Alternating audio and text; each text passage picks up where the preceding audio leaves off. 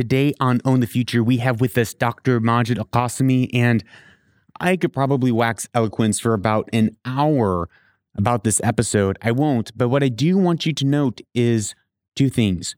One, the level of failure and disappointment that he had to overcome in his story. I think oftentimes I look at people and I think how they probably sailed through life. Probably things were easy for them. They are the shining star, and I don't see the level of hardship that they had to overcome to make it to where they are today.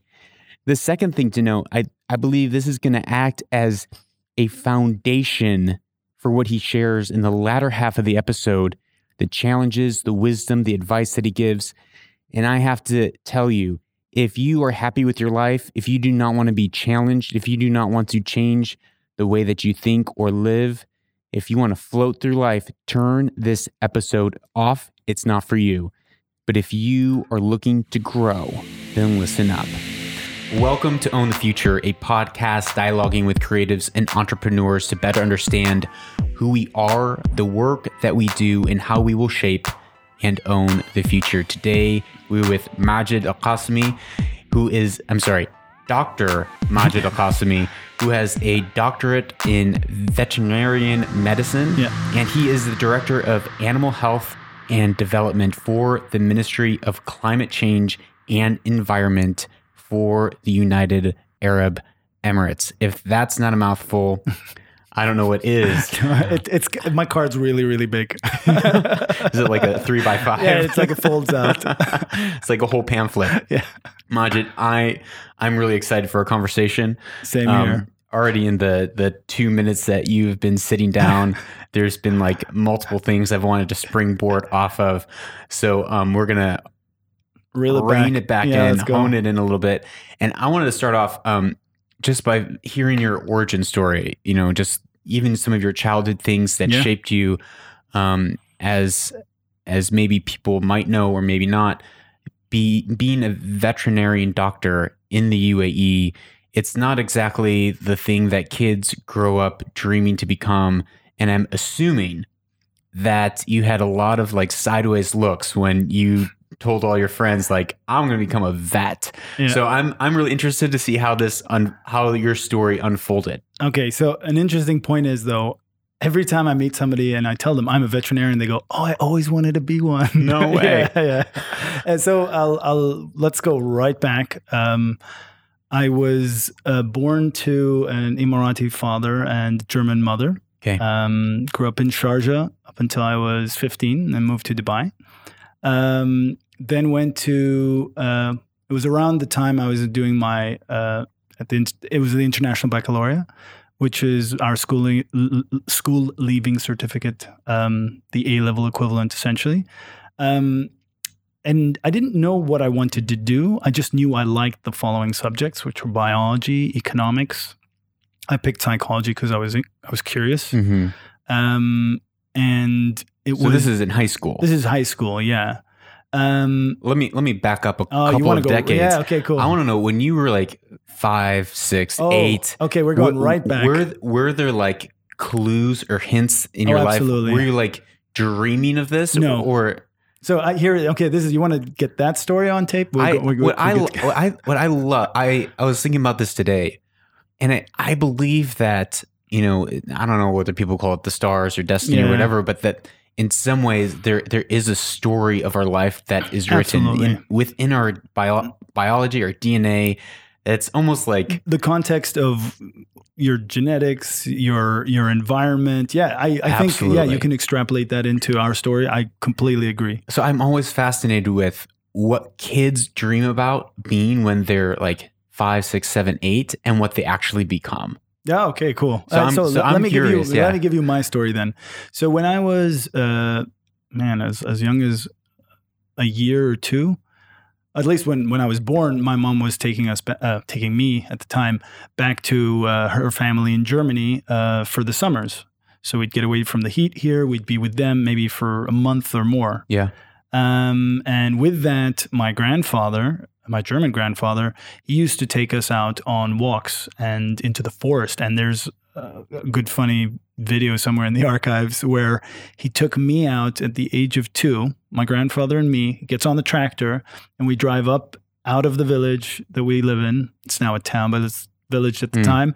And we get into the forest where they've had specific trees marked to be logged. So he gets out the chainsaw, and I'm standing by the tractor, and he puts these trees to work, puts them, cuts them down, has me with him as he cuts them up. We take a small break, and gives me something to eat, and we eat, and then he's continuing doing this. The whole time I'm with him, and I'm tapping away at this like bark. And it's one of my earliest memories. Wow. In fact, when I was later in preschool, nursery, they said like, "Oh, what happened over the summer?" It was kindergarten. They said, "Oh, what did you do in the summer?" I said, "I went to the jungle."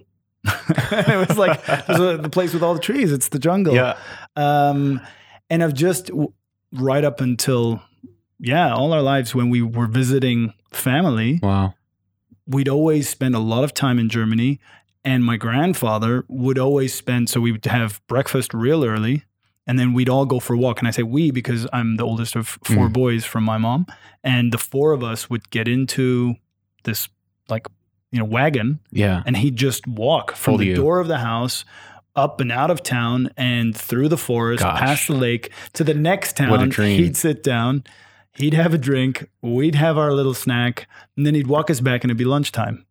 Wow. And that is still one of my most treasured memories. My grandfather passed away at the beginning of this year to Parkinson's. I'm sorry to hear that. He lived a full life. If it was one thing I knew from watching him growing up as well, he's a very practical man. And as I say this, I realize now how that's influenced me a lot with becoming a veterinarian.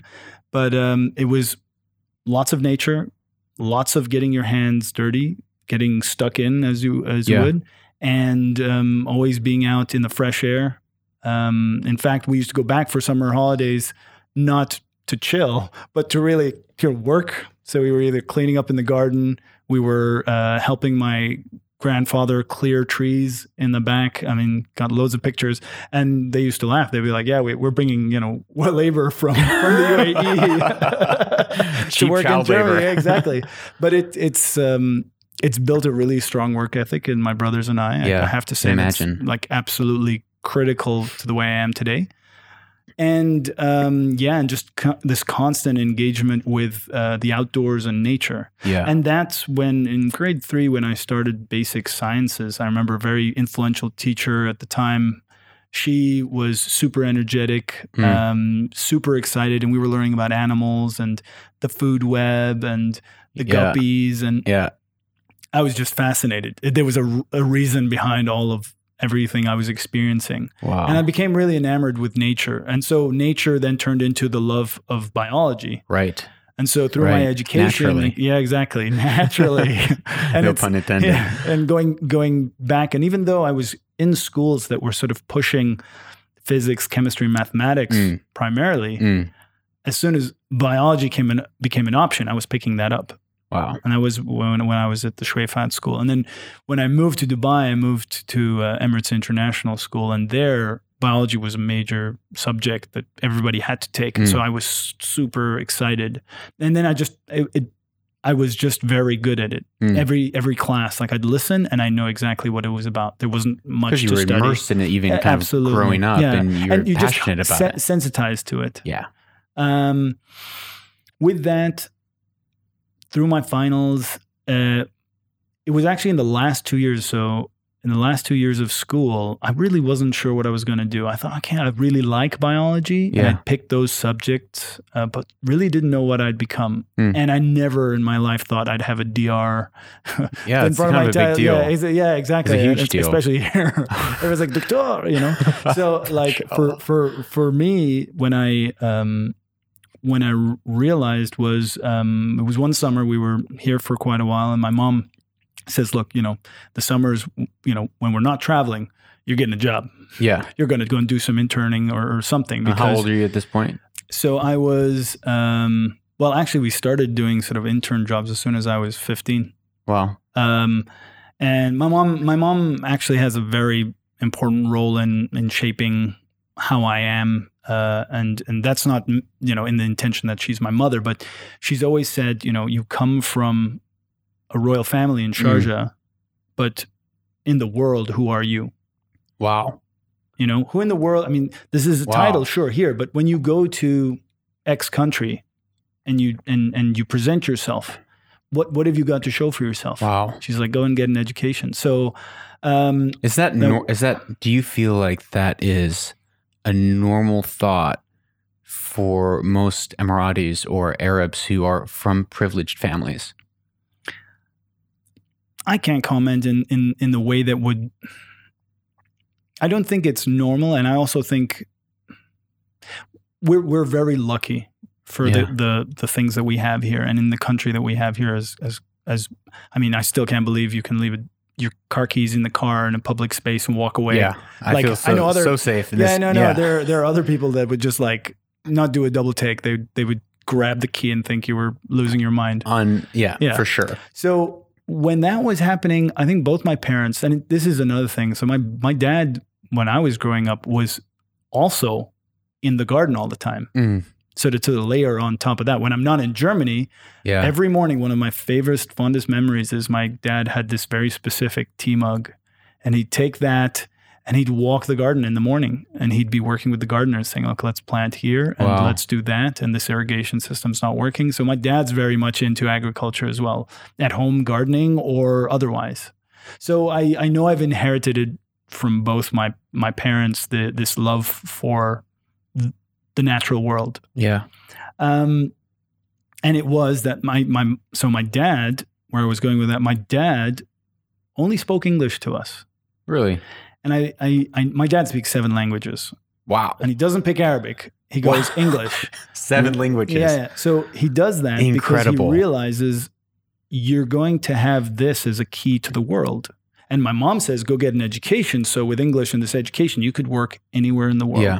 I mean, you literally have access. So both of your parents essentially said, we're not going to allow you to just ride on our coattails of our family name, and you have to go out and you have to be something. Absolutely, you can't just use your name to swipe. Absolutely, it's there may be some privileges, but 100%, and praise God. Yeah, I think those privileges that are passed down from our parents and our grandparents, so those aren't anything to be ashamed of. Yeah. Those are honors that we carry in our name. Yeah.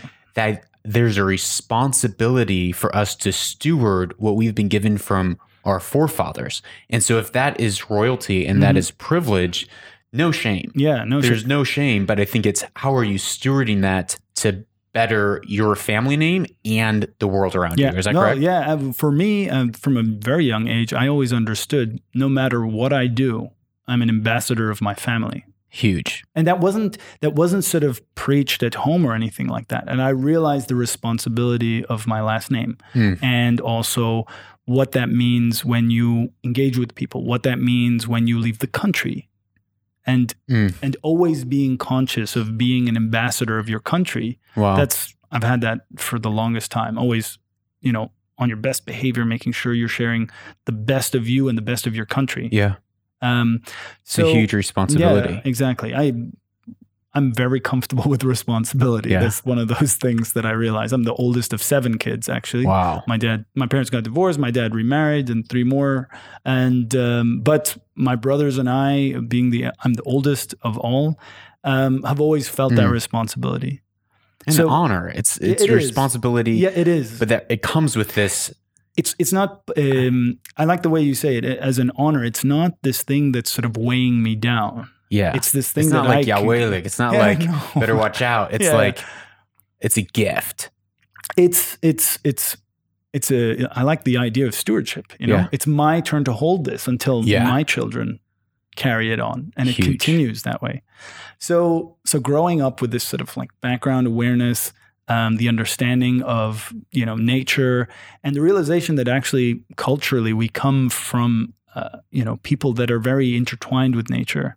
Yeah. Right. I mean, you can't live in the desert. You can't look and on the coast here without being very respectful and Bedouins are traders. You look and you realize it's, hand in hand with nature. Absolutely. Yeah. So this is growing up. I'm doing biology, and then sort of this summer between the last 2 years of school, one of those summers where my mom's like, okay, what are you going to do? And I was like, you know what? I'd really like to do something that, I could figure out what I'm doing for science. And one of her friends, German, was it was a lady, but her husband is a director of the Central Veterinary Research Laboratory here in Dubai. And she said, well, look, I mean, they do biology stuff, go and hang out there for a month, learn something. Worst you could do is learn you don't want to do that. Absolutely. And I'm a big proponent of go and try it. Yeah. And if you don't like it, you don't want to do that for the rest of your life. That is a good way to get in early. Yeah. And learn. Because so many people want to have like the game plan for their whole life. So they sit and deliberate what they should do rather than trying half a dozen things. And I'll be honest, my mom did a lot of that game planning with me. My career has been planned this way. I have very detailed plan and SWOT analysis, and we'll get to that when we get to it. But the idea was, I go to the Central Veterinary Research Laboratory, and 1 month turns into 3. I'm doing. I get to take part in all of the laboratories there. So it's hematology, all the blood analyses. I go into the bacteriology, it's culturing and essentially identifying bacteria strains. And then also we did some virology as well. So I was pipetting stuff for lab tests. A lot of pathology. So cutting up dead animals, trying to take samples, understand what caused the disease, and then the demise of the animal, and then all sorts. And I was in overalls, and then I was doing field work as well. So this is as an intern. Yeah, this is me as a 17-year-old, 16, You're 17-year-old. cutting up dead animals, figuring out with supervision, culture. Of course, exactly. But it's that hands-on. Oh yeah. Well, don't shy away from. Awesome. Yeah. And it's not pretty work. No, it's not for everybody. And it's funny because in that space and time I remember before going in, I was thinking, you know what? I like working with my hands. I actually did like some career testing, and I was thinking, physiotherapy, work with my hands, work with people, sort of building on my strengths. Then in the labs, I was doing parasitology, the study of parasites. I was doing microscope work, which I really enjoy. And I was like, I'll be a parasitologist. And that's ironic because one of the hardest subjects for me in the end when I studied. But it was the director who gave me a push. He took me under his wing and mentored me. But he said, look, Majid, why don't you become a veterinarian? You love biology. You love all of this. As a veterinarian, you would have not only the breadth, but the depth for all of biology. You could sit across from any other scientist or any other technical person, as well as industry, and you could communicate. And he's like, FYI, there are no Emirati veterinarians. I was like, what?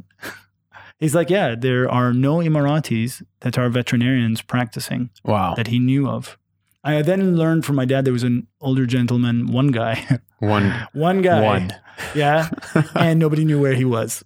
So, wow. So I was like, wow, I've never considered myself to go that far in my education. So the vets that were here in the UAE at the time, where were they from? Because and till to this day, we have a lot of foreigners that are veterinarians here, professionals working for government, working in the private sector, and they're doing great work. Yeah, because there's huge need. Absolutely. Well, it's funny you say the word need, because it was clear to me then.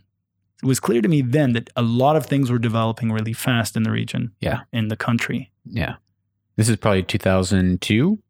2001. 2001. 2001. And I was thinking, you know what? This not only is important, but if I get to be one of the first in the country, I can make sure that my country gets the best of me. Yeah. And I can give as much back as I can for my country and my people.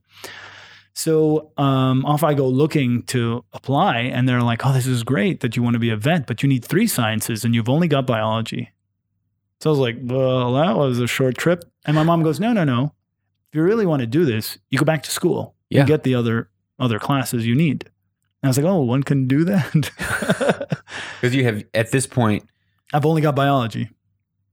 Is this an undergrad or is this in high school? Yeah. Or? So you're asking, I know in America it's an undergrad. Yeah. So the interesting thing about the veterinary degrees across the world is, other than the US, most of them are actually undergraduate degrees where you come qualified as either with a bachelor's of veterinary medicine or a doctor of veterinary medicine, which is what I have. Out of high school, you can. Yeah, you go out of high school. You come qualified. You come into school, into university, and you do 5. It's extending now to 6 years because knowledge in this field is obviously massive and growing, and you still need more practical work. And so they want to make sure veterinarians are graduating with capable. They call them day one skills. So it sounds more like an I know it's not, but like kind of more of an apprenticeship as far as becoming a veterinarian doctor and the university curriculum.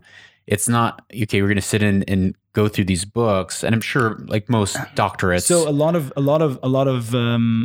of people say, you do, if you're doing the international baccalaureate and you're doing, I think it's called, the diploma, which is the higher level, and you do a thesis and everything as a school leaving certificate, you're a lot better adjusted for university, unless you're doing medicine. And then like to make the comparison, in human medicine, you're looking at 2 species, or rather 1, but the male and female. Yeah. And then when you're doing veterinary medicine, you're looking at a minimum of 7 as a base of study. Horses as equines, ruminants, exotics, dogs and cats as carnivores, fish. I've never thought about that. And then I picked all the options. Like I'm one to always take the hard road. I don't know what it is. And it's like, I'm just going to prove I can do the hardest thing. So I then picked also apiary science, which is bee science, and medicine, and the extra on fisheries. And so I've got as broad as you can get straight out the door, an understanding of, veterinary medicine when I graduate. So there's me going back into school, and my mom found at the time, and they're a really cool school called Dover Brooks College, which is a school that is known as a Crammer College. And you do your A-level in a single year. So I did both physics and chemistry in 1 year. And then they helped me apply into vet schools in university. Okay, where'd you go? To Bristol University in the end. Went to interview in a couple of different places. But so right off the bat, from school, I go back to school, but now in Oxford. I stay with a family there, and now I'm taking care of myself, as most kids do when they go to university. I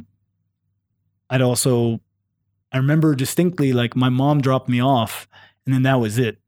And then I came back for the holidays. But other than that, I was with a host family, but I was taking care of myself. Like, they were doing some of the washing, but I had to dry my own clothes. I had to make sure they were ironed. I had to make sure, like, really sort of learning how to take care of yourself from that age. And that was an experience I really enjoyed, because you grow up very quickly. You've got to. And then when I went to university in Bristol, my mom didn't come and pick me up and take me. I actually made good friends in Oxford at the time while I was studying there. He was a bandmate, actually, the guitarist. And he drove me from Oxford to Bristol, dropped me off. And when we said goodbye, it was so awkward, because I realized, like, oh, it's not my mom. Like, you do the hugging and the kissing and everything. Like, couple tears. Yeah, exactly. It's like, all right. See you, dude. Yeah, see you later. Like, call me. And there was no jam out some time. Shoot me an email, So I was like, yeah, cool. And then there was 4 years at Bristol. Yeah. And learned a lot about myself, because so was it 4 years? No, it was 3 years at Bristol, because it was a year in Oxford. So it was first year, second year. I failed in the second year and resat the second year, because my parasitology wasn't good enough. Really? Yes. So you had to retake a whole year of... Exactly, yeah. It was the score for that class was so low. They're like, look, we'd like you to resit the whole year so that we can see you can manage your subject. Yeah. So I was like, okay, I'll do it. Was that taking that step back, do you feel like it's actually giving you a broader foundation and a stronger foundation as you're kind of taking a little bit more time to go through your education and kind of shoring up some of those foundations? No. If anything, I learned that I was actually dyslexic, or I am dyslexic. I've got like an auditory dyslexia.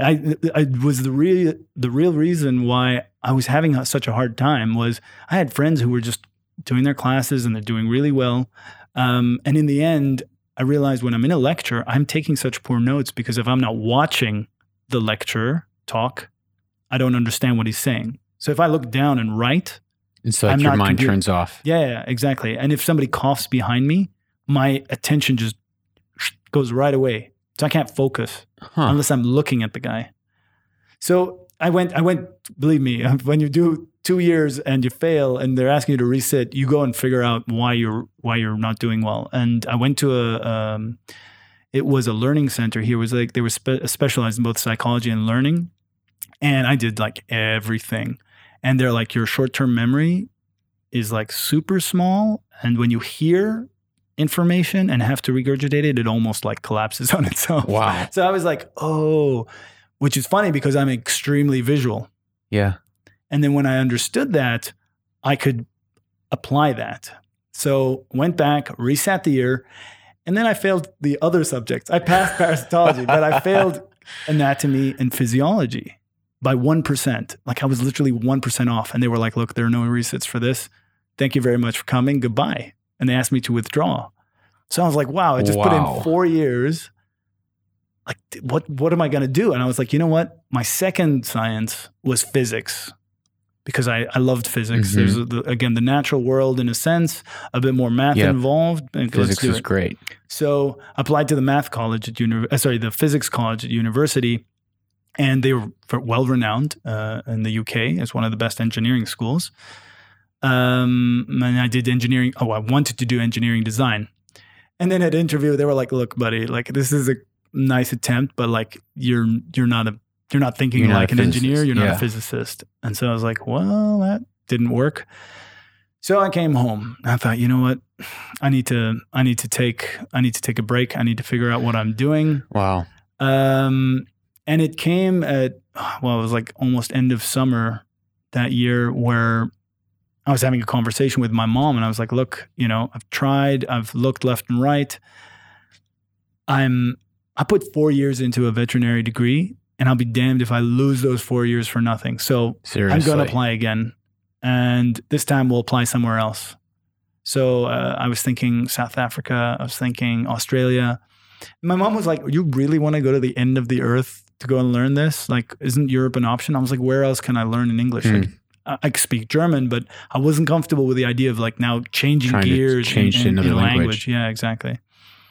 And it happened to be where I was at the research laboratory. There was a new join for about 6 months who was a Hungarian who used to be a professor in Budapest at the St. István College. And he said, why don't you apply? So I was like, okay, cool. I got my papers together. I sent them off. And a week later, he's like, did you hear back? I was like, no. He's like, let me call them. And then I got an email. Well, it wasn't so much Wasta. You know why he was checking? Semester started. Oh, really? Yeah.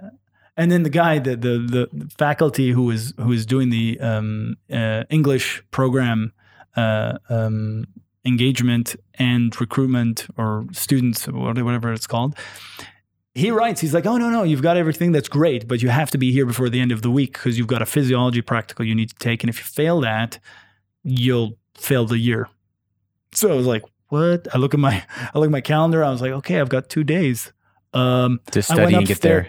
Yeah, exactly. So I went upstairs. I took a roller case, packed some jeans, some sweaters, T-shirts, underwear, like the basics. And then I printed out the notes he said I needed to have done. And I literally got on a plane to Vienna because there's no direct flight to Budapest. And then I'm on a train from Vienna to Budapest and I'm sitting there and going, okay, I've got to study for this exam. I got to go in tomorrow and pass it.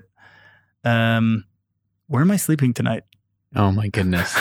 And it's just like all these things. That is wild. Like I was like, okay. And then sitting across from me is this Canadian guy who's backpacking and we strike up a conversation. I was like, hey buddy, where are you staying tonight? He's like, oh, I've got this like hostel, like traveler's hostel that I'm staying at. I was like, could I tag along? Cause I need a place to stay. So he's like, yeah, sure. So we land, at the train station, arrive, get out, walk across. Awesome.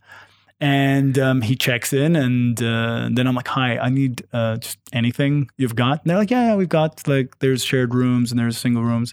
So I was like, I don't know how much cash I've got on me to last. So go for the cheapest option. I was like, "Yeah, I'll share a room with 11 other people." How long were you there for? Just like a couple days, or what in the hostel? I think I did 3 weeks. That's a lot with 11 people. Yeah, because so what happened was I got in. I started doing the classes, and they made me start from year 1. You had to start all over again. Yeah. They were like, look, seeing as you don't have physiology and anatomy. You did 4 years of university. No, 3 years of university and one. So I did 2 years, 3 years of A-levels or your school leaving. Uh-huh.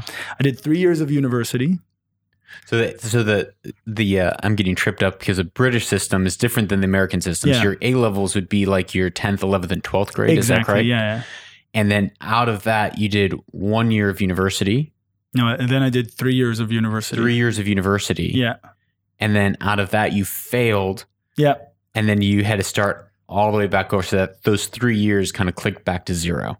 Yeah, there were 1 or 2 things credited. Okay. And the irony was I passed parasitology, but by the time I got back to parasitology, the professor was like, "I'm not going to credit to you. You'd done it so long ago. I need you to do it again." Yeah.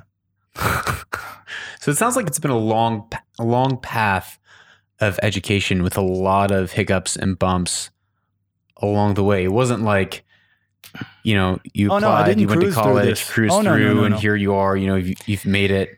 So no, I tell you what, adversity and failure. Yeah. I'm very comfortable with now. And so what was it that caused you to, in the face of adversity, and most people probably, okay, maybe, 3 years, you fail out of university, it was your dream, your passion, and you're like, well, I'm just going to move on. Like, I think a lot of people at that point quit. They don't give up. And then they find that they have to start from zero and take it all over. They're like, oh, do I really want to do that? What was it that caused you to push through the face of adversity and failure? And so, one, I've been fortunate to have the kind of support that my family has given me. I will not shuffle around that. Like financial support that I didn't get a grant or anything to study this. So my family put up the money for this, and I'm eternally grateful for that. So money wasn't an issue. So it was all on me. And it's like, okay, if you climb this mountain, you're going to be the first Emirati veterinarian. You can bring all of this knowledge to bear for your country. Yeah. If you really love this, are you going to be able to do this? I mean, I don't know. It was never a question. I mean, I realize I'm not a quitter. Like quitting for me is not something that I do normally. Yeah. If I look back, no, I'll take it to the bitter end, and I'll see it through. And if it doesn't work out, I'd very comfortably get up. And I think that's just in the way we've grown up. Don't be shy to try. It seems like you're talking about quitting, and when I asked you about that, you pointed straight to the vision, right? So you seem to, there's an old proverb which it's people without a vision perish. Yeah, people perish for lack of vision. Absolutely, and so that's what, instantly my mind clicks there. And you pointed towards, no, I had a vision of why I'm doing this. It wasn't just, I'm passionate about it. And I think it's really cool to work with animals and I could be like the next Crocodile Dundee. Yeah. It was like, wait, no, my country has a need and I have a vision of how that I could contribute to my society. That was the driving force. It's actually interesting. You put it that way. I've never thought of it that way, but actually, I am very vision driven. Yeah. So when I know where I want to get to in the end, when and it's crystallized and it's visualized, and I know what that looks like. Because then you know what you're fighting for. Exactly. I'm not going to get I'll tell you, you get disappointed, you get upset, and you get challenged, and you get nervous. And I've been at exams. I had an epiphany somewhere in the later part of the 5 years to finish my DVM, where the anxiety is just turned up to 1,000. And well, when you do exams there, they're not written. You actually do what are called vivas or oral exams. So you have to get in a suit. You have to be presentable, professional. You turn up to the exam. the syllabus is like some 530 questions for surgery, some 1,000 for internal medicine and what have you. And they'll pick 4 random questions and ask you to present those questions. And so you sit down, you start scribbling on a piece of paper, all the notes that you need to think, all the points you need to hit and everything. And by the way, this is like 5 years of exams are like this. So when you're getting to the last couple of years of exams, and in fact, it starts with the 4 Ps, which are physiology, pathology, pharmacology, and pathophysiology, and parasitology. Those are the big heavyweights. And if you don't cross those, you've got no chance getting past your finals. And I remember thinking, like, you're studying for weeks on end. You've prepared and picked a day where you're going to sit this exam in front of the head of the faculty, and you get up at 4 a.m. the day of, and you're still ironing your shirt, and you're still trying to like get some breakfast down without it coming back up, and then you go. And so nerve-wracking. Exactly. And I realized the problem was it was like make or break. I'd failed enough times, but you're like, I can't let this keep happening, and now I've given everything, and I don't want to. And then I just realized, like, you know what the problem is? Like, I'm having a flight or fight response. I'm having like a physiological response that is saying you're going to die. Yeah. And you know what the funny thing is? You're not. Yeah. You walk out of that exam having failed, and there is not a guy with a gun held to your head going, did it work? No. Pow. No, that doesn't happen. And that reframed everything for me. And just the way I approach things is like, I've got a plan. The best I can give is the best I will give. And if something doesn't work, you can fix it. Yeah. And I'll tell you, the way the system is set up there is you get 4 attempts at every exam. And if you don't pass it in the examination period that you have, you can resit it in another examination period when you coordinate it with a professor. And there were professors that failed you on the first go just because. Just because it's your first go. Just because. Just like, yeah, I need to break you a little, need you to understand that it's not like cruising through life. And it's quite a good practice, I think. I mean, yeah, to fail everybody once. No, the idea is you have to understand as a veterinarian that you're not going to save every animal. Yeah. Like, the numbers just won't add up. You'd be pretty damn good if you could do all that. But if you get like broken, and I've seen veterinarians that were like at least 5 years my senior, 10 years my senior, that were surgeons that lost a horse because it didn't recover well after a surgery or whatever, and they had to put them down. And like the guy broke into tears. I was just like, whoa. But that's what's on there for veterinarians. And if you can't handle failure and learn, I mean, for me, failure is people will describe everything as a failure. I have a totally different scale for failure. What's your scale for failure? When I'm in the ground. Unpack that a little bit more. So let's say there's something in front of me. If I've tried and it didn't work out, there's a learning experience there. Yeah. There's no failure. Yeah. You fail if you don't learn from it. Yes. That's the real failure. Yes. To just keep doing this thing and not understanding that you need to change it up or learn from what's didn't work. That's the real failure. The failure to learn. Gotcha. So, and there's part of me that's very practical and comfortable with the idea of if it all goes to 0. Yeah. That only means get up the next morning and start at 1. Try again. Yeah. There's 2 things that I feel go hand in hand. When we're talking about you being a visionary and you have a crystallized plan for your life, even your career, you said like it's been planned out, you know where you're going, you know why you're going there. And I've had to adjust it. Like it wasn't set in stone, and it's pivoted enough times. It changes and pivots, but at every step along the way, you're like, this is where I'm going. Yep. You hit a roadblock. You're like, maybe it's not quite there, but it's a degree this way. And then you always have a vision in front of you. Absolutely. You're always thinking, from what I've kind of consumed of you as an individual, you're always thinking of what am I doing today that is going to shape my tomorrow and thereby my 10, 20, 30, 40, 50, 300 years from now. Yep. How is my life having an impact larger than I? And so there's that forward-looking thing.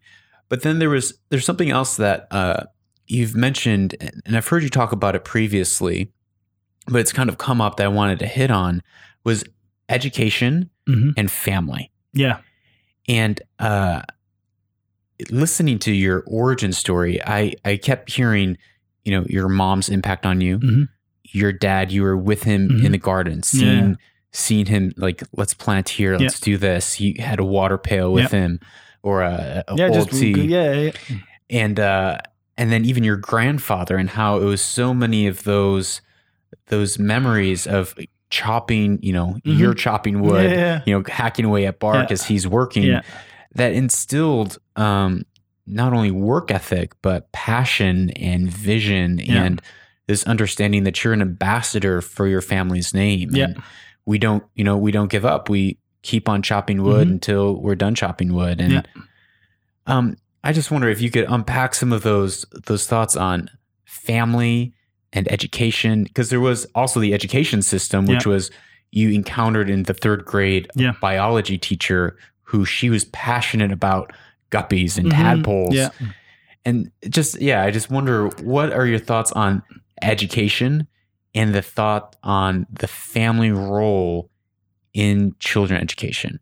So I am passionate about education in that we all have. So one thing about being a veterinarian that I love is that you're a student for the rest of your life.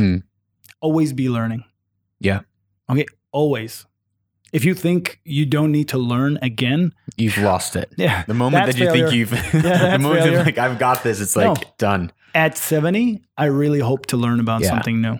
Absolutely. And the world, by the way, ladies and gentlemen, the natural world alone, never mind everything we create from music, art, culture, the natural world alone to this day still isn't understood by everybody to every degree. Oh, I mean, probably we've scratched like a 10th. Oh, yeah. We like to believe we're above it all. We like to believe we're sort of superior to nature, but I'm like, hey guys. Was it Einstein or maybe the president? But it's like there's what you know that you know. Yeah. That you know that you don't know. No, what you don't know that you know, and you don't know that you don't know. Exactly. Yeah. That's a really good way to look at it. But so there's the learning, always be learning. And I realize the education system anywhere is only a helping hand. Yeah. You could be completely removed from an education system and learn. Yeah.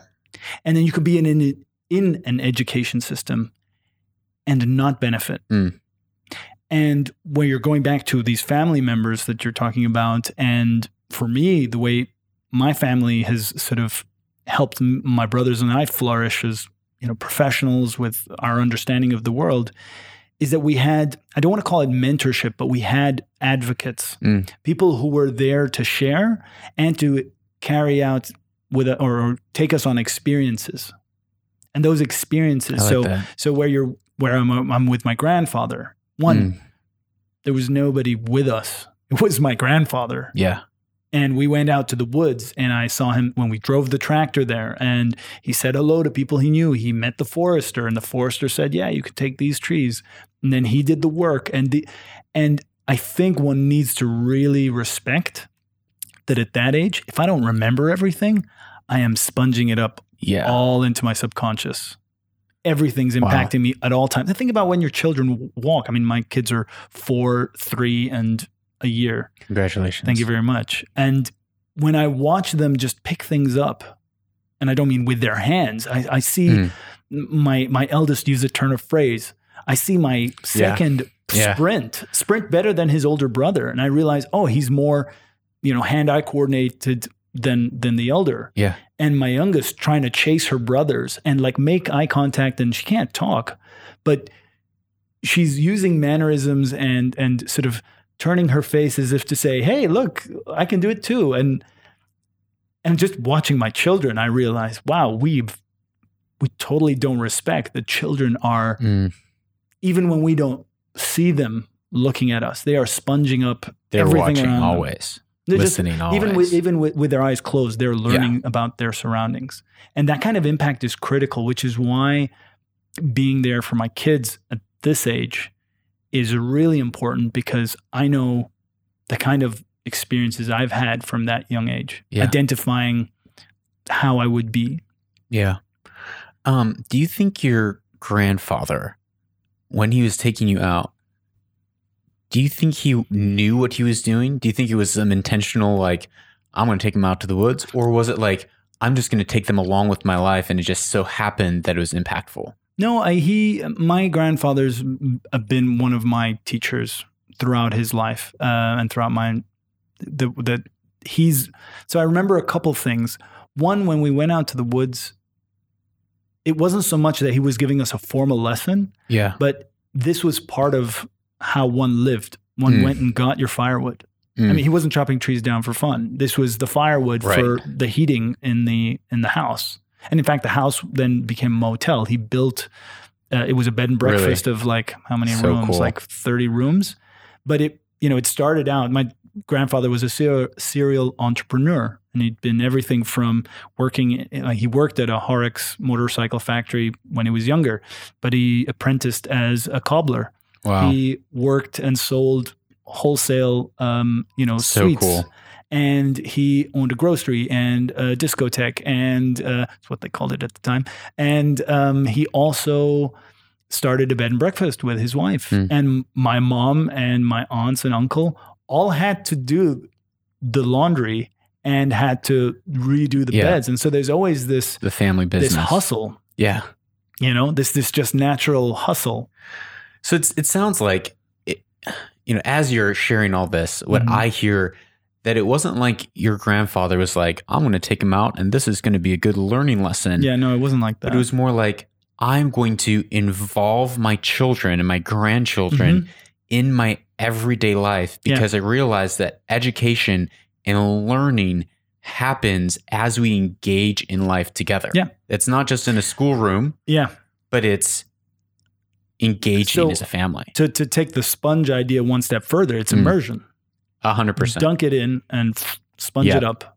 And what you say about that family as sort of like being together, one thing that I've always realized is when we're around the dinner table, and it's something I've established with my family, is my mom had a very strict no mobile policy when those things came around. It was like, get that out of here. And when the telephone rang, the one that was still hooked up to the back wall. In those days, there was a no mobile policy because there was no mobiles, exactly. But when the phone rang on the wall, is don't pick it up. Do not pick it up. We are having dinner. Because at that table, we were conversing, we were exchanging, we were talking. And there's something that somebody pointed out in my family in Germany, at least, is if we were all at the lunch table at my grandmother's and the youngest person at the table had something to share with the table, everybody listened. Yeah. Everybody, and this was my youngest cousin at the time, she was like 3, but she wanted to tell something to the table. Everybody shut up and had to listen. Yeah. And that taught you to respect people's voice and understand that in communication you have to give and take. Yeah. And at the same time, also that people have experiences to share. So I learned about what my mom does at work, what my dad does at work, what my grandparents were doing, and how my grandfather was also a butcher. And so while my grandmother was running the bed and breakfast, he'd get up at 5, have breakfast, and get in his truck and sell his wares at a market. And we joined him sometimes, and we were in charge. So cool. So, somebody wants this sausage, you got to cut how much they want. You got to weigh it. You got to make sure they're happy. Here's the change. You see the driving involved. It's not all about like, just turn up to the office. The commute was from here to there at 5 a.m. after breakfast. And so when he was home, so you saw the work. Yeah, I saw the work, and I was immersed in it. I was sponging it up. It's like, it goes back to something you said earlier. You live your life knowing that you are an ambassador of your family's name. Yeah. And it's like, how can you carry your family's name if you haven't seen and lived with your father and your mother, right? How can you, it's like, if you've seen your parents, if you live life with your parents, if you as a father include your children in your life, they see you and they soak up, this is who my father is. This is who my family name is. This is how we behave. This is the culture of our home. Absolutely. The culture of how we interact with people at the dinner table, what we do and don't do. This is how we listen to the younger people around us, or the lesser privileged people around us. Yeah.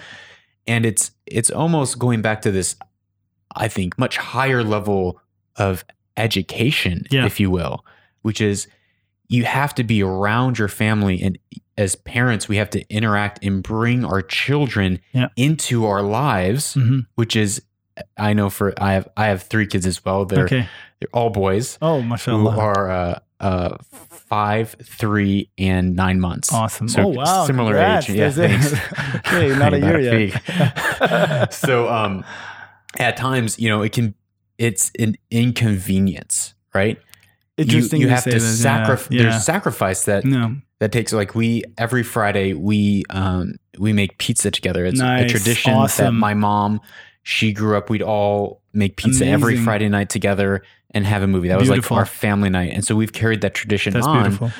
I have found that I am not as maybe generous and kind as I like to think I am, as we're making pizza together as a family, and I'm getting anxious that flour is like getting places, and I'm like, don't do that. Don't do that. Just let me do it by myself. And then this last week, I just had to stop myself and be like, okay, this is a moment where they get to interact and learn. Yeah. And let's turn this. And I catch myself doing the same thing, by the way. So I do some gardening, and the kids are getting involved, and I want them involved with all the things that I do, so that they can experience different things. Yeah.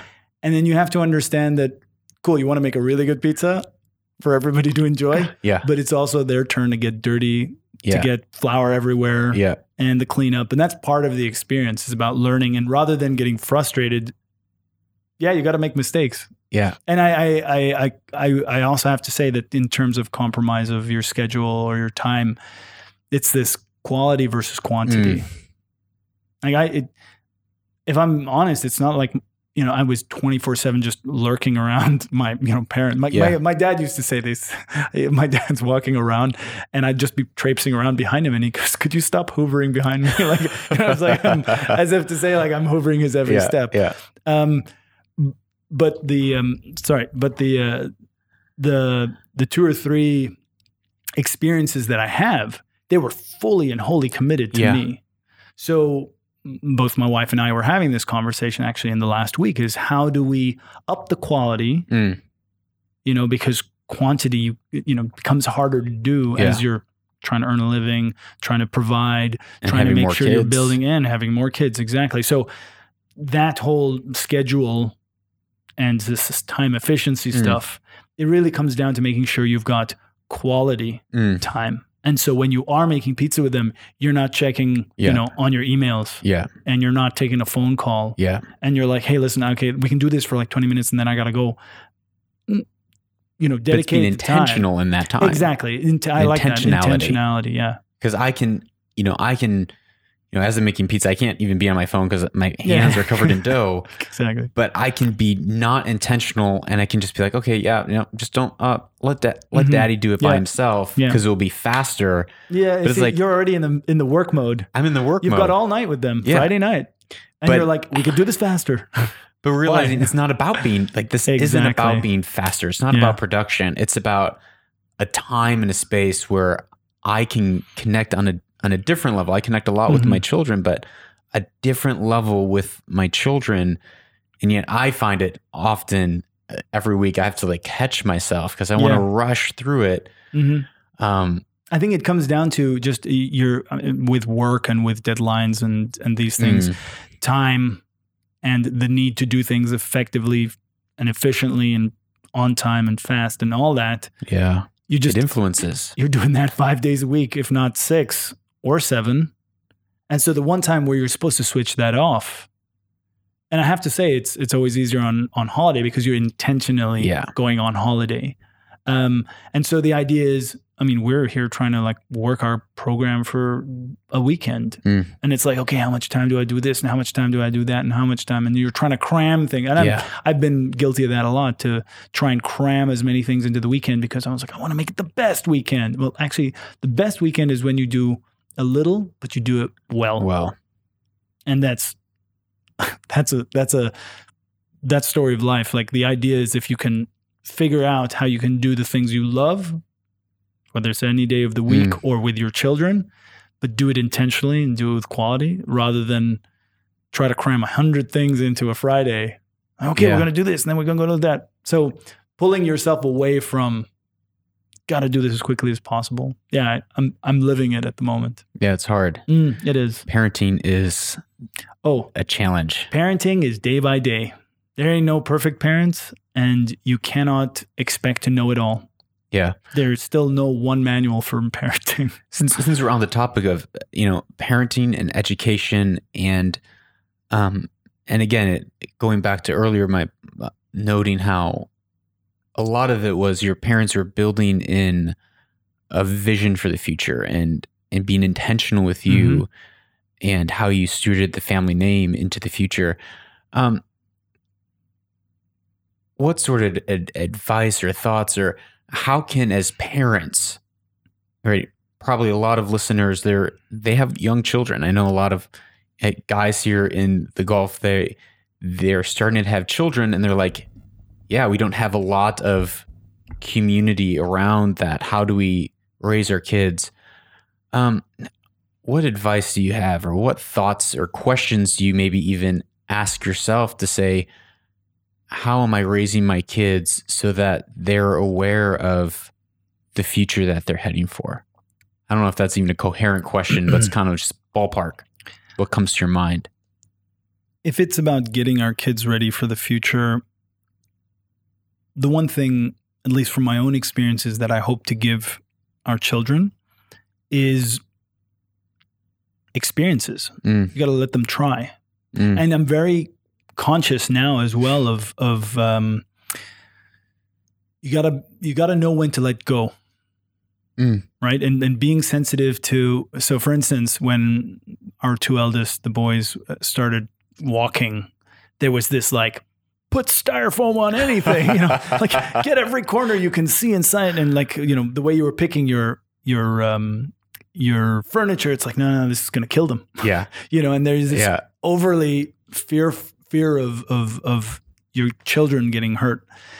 And then my mom always says, she's like, they're not made of sugar. They're not going to dissolve in water. Like, you got to let them try. You got to let them learn.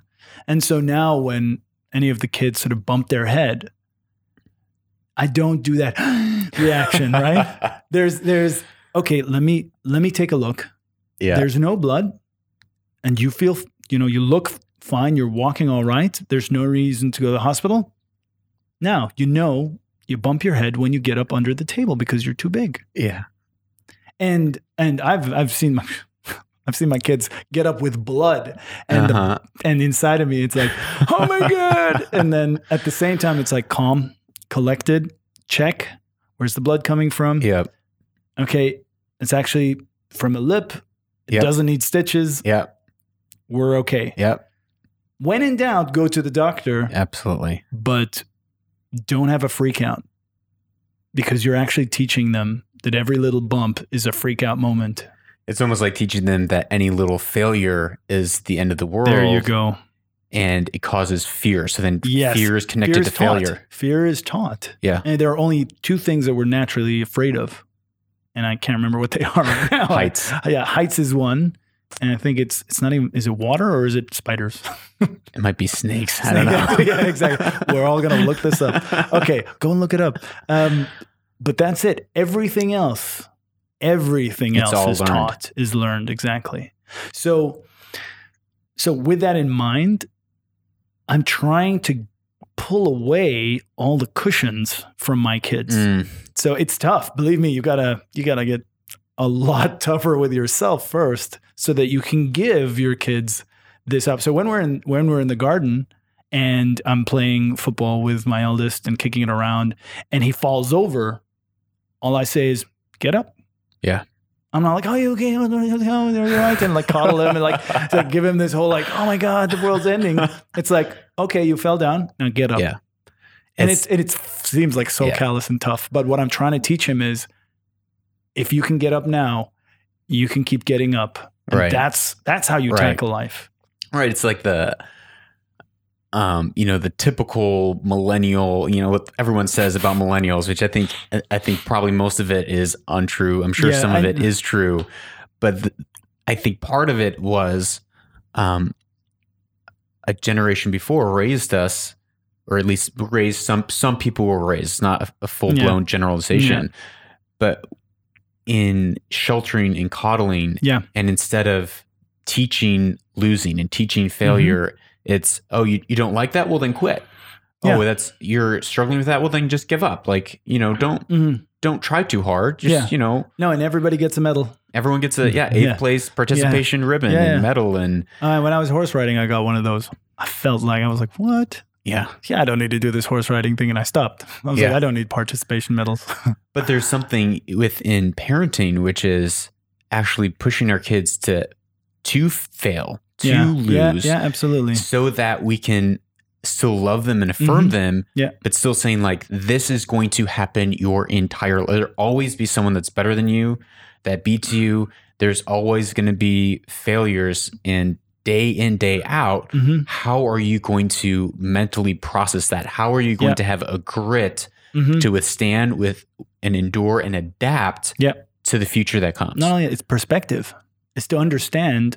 Like, one of my favorite things, like I've heard recently, and everybody's going to either roll their eyes or go, oh yeah, me too, is Gary Vee. Yeah. And it was just, somebody was sort of asking him a question, and he goes like, here's the one thing we can all be sure of. You're going to die. Yep. It's true. You're going to die. All of our days are numbered. We will die. And with that, and that's what I mean, that's how I did my exams in the end, was I realized like, nobody's going to shoot me here. So stop. And like, everybody is got this like micro focus on the moment, and it's live or die. But actually, no, it's just try and try again and try again. It's not live or die. Yeah. I mean, and if there is a real sort of live or die moment, then you'll see these people sort of like unpack, or sort of like take this whole weight off their shoulders. And then they're the ones who are really dealing with it. And everybody else is, where they are, like, oh my God, I can't this and I can't that. Well, I think when you're living in that microcosm, it's because you don't have vision, perspective, or perspective for 80 years from now. Bingo. That's exactly what I'm talking about. You and I were in our 30s. Yeah. Right? We probably have 50 to 70 years absolutely of life, especially with medicine and everything. Yeah, exactly. I mean, longevity is just stretching it. And so it's, I live my life thinking, what am I building that will impact and last 300 years from now? Yeah. 3 generations from now, what am I leaving behind, and how am I living my life? So there's that legacy that we have to think of and not live for, but live for, that points our direction, that compass, if you will. Yeah. But then, so you have your compass pointing at, this is the legacy I want to leave, but then there's still the urgency of the hour. There's still realizing that every day we have to wake up and apply ourselves. Yeah. And if there's a headwind, we have to tack. Yeah. Right? Like absolutely. a ship. So it's like, there's the urgency of the hour of applying ourselves every day to our fullest, while knowing we're running a marathon. That goes far beyond our life, that goes into our children and our children's children. Yeah. The whole idea about getting that compass, your direction or where you want to get to, or what you want to leave as a legacy. Some people don't have it figured out. What do you want to leave as a legacy? It's clear to me that something that's very valuable as an experience for me is when I can help somebody understand something. I have an aptitude to teaching. I enjoy sharing what I know. It was part of what I decided to do at vet school. So I went in going, I'm going to be an equine surgeon. There's good money in it, prestige. You're working with, some of the largest budgets for these racehorses. And about halfway in, I realized that that wasn't going to reward me. I was just thinking of doing surgery with my hands. So this was like a profession where I could do this thing with my hands that I enjoy. What really was rewarding is when I started studying with people and I was teaching them. And whenever I figured out a subject, I did anatomy fairly well, was I enjoyed the teaching. And even to this day, and when I left university, I realized I'm going to take what I know about the natural world and share it with my people. That was the real thing that I came back with, which was like, so I realized, okay, maybe you may not stay in clinical practice for long, but I went to clinical practice because I believe in learning your way up, experiencing that. But every step of the way, so that's why I started in Alain Zoo, where 1 million visitors a year, and the opportunity to engage and do public speaking and share what I know so that people know more. And my legacy that I want to leave is really to bring, this is the big one, is to bring people back into a more close relationship with the earth, with nature, whether it's in the food they eat, whether it's in science and biology, whether it's just understanding. I mean, we're building a concrete jungle around ourselves, around the globe. Yeah. Like, there's a lot of stuff that's getting in between us and nature. And I'm not talking about getting out to doing nature walks and just going, on a digital holiday and disconnecting. I'm talking about, like, do you know what plants are outside your door? Do you take a good look at any of the insects that are walking around? The natural world is still here. And if we were to go tomorrow, it would do just fine. Yeah. It is the absolute. And to understand that we're a part of it, that's really the important thing that, for me, I'd like people to check, to understand. And if it's one person at a time, or if it's on my social media, or if it's when I engage with students, whether it's my work at the government, working on policy for the country, at all steps of the way, that is the undercurrent, that is the common thread. How to reconnect people with nature, not in a kind of PR sort of way, right? Everyone posts, I'm taking the next 24 hours off of social media, whatever. None of that. But it's in about, a real kind of back to that symbiotic way of realizing that you're part of the greater organism, part of an ecosystem. Exactly. Yes. Exactly. That's the big one. You talk about, I've heard you speak about, and I think it's a large theme of this podcast and this region, and it's come up in this conversation already, but holding on to heritage, holding on to, like you said, going back to our roots of nature. I mean, I was just out at a Bedu farm in Alain and talking to he's probably in his early 50s, but talking about what the world was like 50 years ago in Sheikh Zayed and just these mind-blowing stories. I was so mad that I didn't have a microphone, but talking about that heritage that this people's come from, this land comes from, and really all of us come from. Yes, exactly. At some point along the way. Yeah, exactly. Like my mom, she went to horticulture school. So okay, cool. She's a gardener. I grew up gardening, and so that handshake with nature, and I know it's kind of a hot topic right now, but you're not talking about it in the let's reduce our carbon footprint. Maybe in some ways, you know what it is, but it's a higher level than just. Yeah, it is, because you know what? It's not just because of today. Yeah, it's because of always. Yes. Yeah. I mean, I really believe we have a lot to do as a species on this planet to readjust our relationship. Yeah. Agreed. What that looks like through technology, without technology. Heritage has a big part to play, because if you look back, there was a time where we hadn't created these fancy tools, these iPhones and these mobile phones and technology. Only 10 years for an iPhone. Yeah, yeah, that's always not crazy. Like maybe. Maybe it was a bit more, but no, actually, you know what? You're right. 10 years. Yeah, because I remember getting mine. It's the 10-year anniversary. Holy smokes! So the fact is, there are so many people that have, and I tell you, it's described in the food industry as the valley between food production and the consumer. Yeah, it's huge. There used to be a time where we hunt for our food. Yeah. Then we went to a butcher, and then a farmer. Then we went to a butcher. Now we go to the supermarket, and now you can order it online. Like, we are getting further and further away from where the food starts. What are the impacts of that large valley? Is there are good examples that people have always brought up, like, when you ask kids what's the color of milk, and they go, either pink or brown, because they strawberry milk or chocolate milk. That was something I heard in the US. And when somebody goes, where does chicken come from? They go, the supermarket. I'll tell you what, a very sobering experience, and I think something that people might need. And it's not that I'm pushing for, not keeping of animals, but the animal welfare, how we keep our animals and how we then consume the things from those animals. There was a reason I didn't get into too much agricultural veterinary medicine is because the economy was pressuring the animals to produce more. Mm-hmm. And so there's a lot of work on getting high productivity, et cetera, et cetera.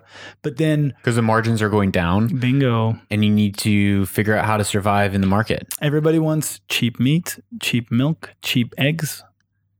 And who do you think is holding that cost at the moment? Well, it goes all the way back to the farmers and then to the animals. Yeah.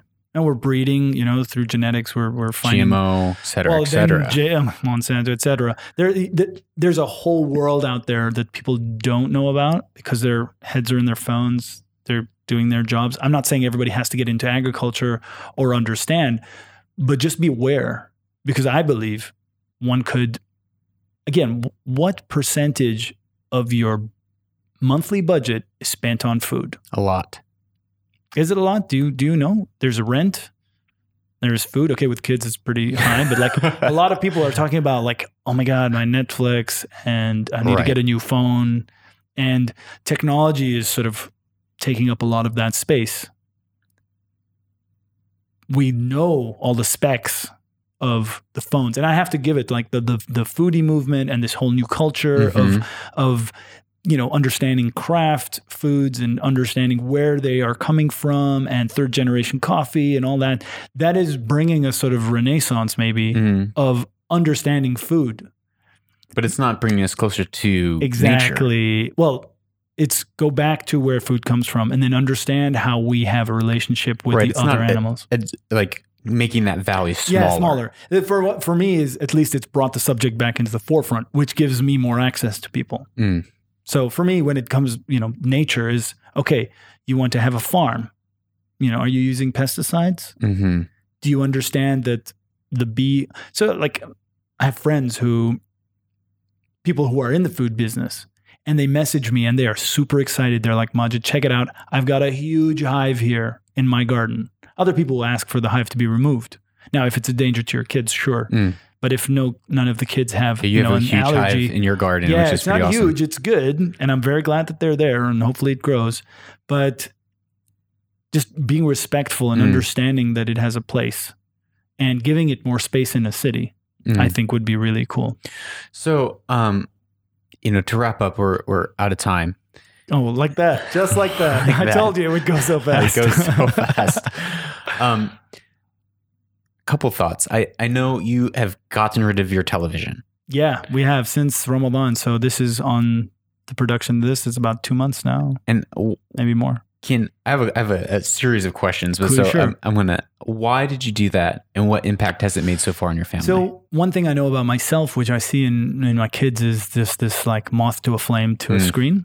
And I believe in removing the TV, we've connected more with our kids. Yeah. It was part and parcel of not using it as a crutch and also as a babysitter. Yeah, as a babysitter. And also my kids love books.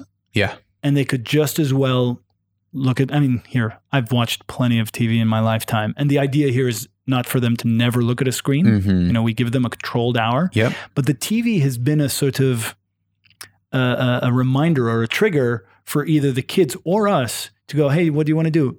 Oh, let's just chill. Yeah. Well, even the way most living rooms are set up, yes, it's set up around the television. Yeah, so our TV was upstairs in the small sitting area privately. We don't have one in the living room. And I've been Hind and I, we've had a lot of laughs about this because you'll find families that are like, oh, let's go and hang out together. And they switch on the TV. Yeah. And they're only commenting about what's on TV. They're not talking about each other. So distracting for me. I can't. Yeah, exactly. Like if you look at our house, there's no I love TV. It, by the way. It's beautiful. Thank you. My wife, not me. Yes. Okay, good. Respect. My house too, by the way. So the idea is, for me, I know for myself as well, it's a bit of a trigger. Yeah. It's like, what do you want to do? I'm like, absolutely. I'm exhausted. You know what? Let's just throw the TV on. Or, let's watch Netflix. Let me play PlayStation. Absolutely. And as soon as the TV was gone, it doesn't come up anymore. It's like not even an option. Like there's nothing going like, hey, Play the PlayStation. Yep. So now what happens? I'm like, oh, okay, cool. Well, I've got all these books in the library I still want to read. Like, I pick up another book. Or, hey, there are the kids. Let's sit down with the kids. Or if the kids are playing, we talk about our day. And suddenly I've won so many hours back. Wow. And then I'll only go to the TV when I want, and not to the TV, it'll be the laptop or iPad if I want to watch something on YouTube. And I love going to the cinema. And the cinema has got that like sort of like romance of going, getting the popcorn and everything. Yeah. That's not what you do when you're smashing out like binge watching series one after the other. Totally. It's sort of like lost its, it's not, I don't want to say it's not special because, there are some shows that were really cool, but I just feel like I've won back a lot of time to do stuff that are perhaps more productive. That's what I'm trying to say. That's amazing. And I also know that you, just even as a lover of nature, you're composting, you're gardening. Yes. Is that in a way to bring you just closer to that life cycle? I think when I was watching TV, so I tell you what happened with the TV, which applies to the composting. I think I talked about like gardening and composting for the longest time. But you never did it. At the end of the week, I'd get frustrated and then I'd be like, I didn't even get started. I'm like, okay, next week. But you know what I was doing where I could have been doing that? I was thinking, let's go watch some TV. Yeah. And so as soon as I removed the TV, I'm like, well, I've got all this time now. What do I do? And no. And then the next step was just try it. Yeah. I didn't have a formula. I didn't have any books. I didn't nothing. I just thought, okay, guys, let's collect what we have in the house. Give that to me. And I see we've got lots of leaves. So I tell the gardener, I'm like, can you just put this on the side? And then I just chuck it in. And I watched a YouTube video on how to build a simple bin composter and it's working. It's amazing. And it's learning, so it's try. Goes back to that. It's try. Don't talk about it too long. You gotta try. I think when you talk about it, it fills your stomach with this feeling as if you did it. Yeah, that exactly. I'm gonna do this. I'm gonna do this. You talk 3 hours about. Oh, wow, you're so amazing. Like, wow, exactly. You're awesome. Yeah, I am awesome. Thank you. Yeah. And then you never do it. Yeah, exactly. So I think that try is important. Yeah. So two questions to close. One question for those of us who maybe, after listening to this realize, oh yeah, there is a large valley between the food that I consume and where it comes from. What are maybe one or two simple things that we can do this week to shrink that valley a little bit? So one thing is just look at how much food you're throwing away. When I started the composting thing, I started realizing you can measure how much you're wasting or you're throwing away. That should tell you how much you're spending and not consuming. And that's a big equation there. It's a simple equation, but it's a big sort of indication of, okay, you're buying all this stuff. Which makes sense. Any business would do that and say, look at this margin, look at all this waste. Yes. And if for all the business people out there, like, what are you buying to throw away? No, it's literally that. Yeah, so good. Anybody in the FMB is like, what are we buying to throw away? And it's this throughput. So I've been thinking about like family as a unit. You have to think about you're spending this much money on food. And how much of that is ending in the bin. And FYI, the bin goes to landfill. It becomes a municipal issue. If you compost, you don't have to buy fertilizer. So the family unit, you close the cycle. That's the sustainability stuff I'm talking about. It sounds like it all comes back down to family. Yeah. And I think that's one thing that, even across news sites in the UAE has been pointing to. We're having, in America, I can't, there's not time to list the issues, but it's the breakdown of family unit has caused enormous issues and it across education systems, across just the penal system, everything. It can be traced back to a breakdown of family. And even here in the news, we're reading articles that there's a beginning of this breakdown of the family unit. In some circles, in some articles I've read in the news. So I think that comes down to what I call maybe the culture crunch. In 2 generations, maybe less, we've gone from I mean, like I will go to my grandmother and she will tell me about, breakfast used to be a cup of camel milk and some dates. Yeah. And that was then lunch as well. And that was 25 years ago, right? Bingo. That was or less. Less. No. It was 25 years ago, a bit more. But like that was what. So for instance, go to Sharjah. Okay. Go to the Bank Street. Go to the fort that is in the Bank Street. My grandmother lived there. My father used to play there.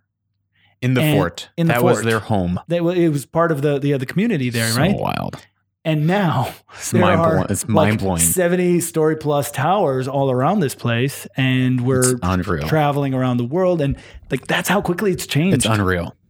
And so what's happening is, we're also there's distance, and then there's the zahma, the traffic, and then the people, and then there's 100 things to do, and there's 100 things that are better than going. Friday's still a family day. It's very important. Yes. But what is the family unit? How broad is the unit? And then you go and you hear from that one uncle every year who's like, or every weekend who's like, what are you doing with your life? What? Like I know there are kids that are probably going like, oh, my family don't understand me. Why? Because they've grown up in this future world. They're consuming everything through their phone. They're exposed now to American pop culture, Japanese pop culture, K-pop. Bro, there are so many more influences on people. Back in my grandmother's day, you were lucky if somebody came from another country and landed in Sharjah airport. And somebody would say like, oh, I know so-and-so has just arrived. This guy, he's doing something big in the desert. They're digging holes. That was about the, And the traders would come in and be like, oh, how's India? That was how the news moved. It was very slow. And now kids today, and I'll be honest, I don't know how I'll keep up with my kids, because if I am dealing with information as fast as it comes today, Twitter, Instagram, and all the social media plus, and then when you get into your technical subjects, there are 100 of feeds as well. Yeah. Trying to read all the digital papers you can. And then expect your kid to, grow up like a good old Emirati. And no, I mean, I have friends who are at least 10 years my junior that are saying things that, I feel old. I'm 36 and I sound like such a dad. Yeah. Like, hey, that's really great. What's this newfangled thing you're doing there? And they're like, man, this is what all the cool kids are doing. I was like, whoa, I'm not keeping up. I'm totally aware of that now. So what you just painted a picture that I think to do justice would be another, 4 or 5 hours of conversation, as I have so many. I think there was so many avenues that I've gone down want to go down on this, but we don't have time. Yeah. And I guess and you painted this picture that it makes it feel somewhat impossible, right? It's just real. It's like you said, the culture was like culture crunch. Yeah, the culture crunch. So there's 2 generations where we've gone from, our traditional roots, and suddenly there are these kids who are trying to, And you talk a lot about pulling that heritage while looking to the future. Yeah. I guess there are millions, tens of millions of people across UAE, Saudi, Oman, the region, Kuwait, Bahrain, Qatar. What would you, I don't think there's an answer that we can give to them. I think answers are sometimes, you stick it on a Post-it note and it doesn't do you any good. My answer will look like but I get what you're saying. But what question would you pose to them to ask to help sort through this so that they can kind of navigate? What would you, or what would you say to them? Maybe if it's not a question, what advice would you give to them? I would give anybody who wants to be able to manage this, and it takes some real genuine curiosity and genuine open-mindedness to say to their kids or to the cool kids or to this new generation or to something they don't understand is, explain it to me. Show me why this is interesting. Don't come with your judgment. So that's to the older generation. No, that's to anybody. To anyone. To anybody. Oh, that's you and me. Yeah. I'll see somebody who's totally into K-pop and be like, so What is What is K-pop? Did I say K-pop? I said K-pop. Yeah, you did. J-pop. No, What is K-pop? Is Korean? K-pop. Yeah, K-pop as well. Yep. Sorry. Okay, cool. Safe. But yeah, it's to say, why is this interesting? I'll leave with this. The one thing I've been fortunate enough growing up is, and this I would advocate any parent, is to make sure that the education of your children is what we like to call balanced in my family. You have your technical subject, might be a science, might be, some sort of subject matter that you become proficient in and maybe go and get a degree in. You do a sport so that you're physically active. You understand that what you can't do with your brain, do with your body, and then the combination of the two. And then pick an art, whether that art form is music or drawing or something. And with those three, you will have access to a number of different experiences. I used to play basketball for my university. I used to play rugby for the national team here. I used to, and all of those, and I'm veterinarian, studied veterinary medicine, You're which is a heavy science. I'm a drummer, exactly. I'm in a band, and I've always been in bands. And that access, I meet so many different people. So very quickly, I understand there's stuff that's new to me, and to say, okay, how does this work? What is this that's interesting? And when you're open and unjudgmental, because as soon as you be like, oh, that's not, and then they're like, oh yeah, you don't understand me. And then you put the rift in. No, my kids are going to start doing things. And I'm like, I don't get it. Yeah. But if I'm going to be able to like, you got to blah, blah, blah, blah, blah. They're going to be like, Dad, you don't understand. And if I'm not willing to sit down and understand, we're going to lose communication. And vice versa. Yeah, absolutely. For the kids that are 23, 25, looking at their grandparents. Yeah, they should. Oh my God. And then for the young kid, thank you very much. Young kids, guys, this older generation has years of experiences that you could learn from. Do not assume that they don't know. Some of the best advice I got was from my grandmother here in the UAE. To this day, she will still drop like gold nuggets. And I was like, what? Like mind blowing. There's nothing on the internet that is as good as what my grandmother's saying. Yeah. And it's super simple. And then my grandfather and then my parents, they will always surprise me. So it's for everybody to communicate, if anything. Majid, thank you. No, thank you so much. Thank you so much. This was such a cool opportunity. Yeah. Just the wisdom, everything that you shared, really, I'm bummed that we need to end. I could go another 2 hours talking with you. We'll do season 2. We'll do a follow-up episode on this. But thank you so much for your time, for your wisdom. Thank you for so much. Your perseverance and your vision that you're personally carrying as an individual, one, for a nation, for your people, and two, for teaching others. I just it comes naturally, and I enjoy it. So there's positivity for everybody. And one thing I've been trying to do now with my social media is to teach, and just to get more awareness out there. Yeah. So your Instagram and everything. How can we find you on Instagram? So on Instagram, I'm Majid AQ. So that's MAJID AQ. And that will be in the show notes. That'll be in the show notes. Cool. And I can drop all my other social media stuff, so you can pick it up how you want. Perfect. And I think I'm most busy at the moment on Instagram because I'm trying to get more engagement on the little things that I do. Just come and check it out. Yep. Check it out. Thank you guys for listening. Remember, if you can own your story, you can own the future.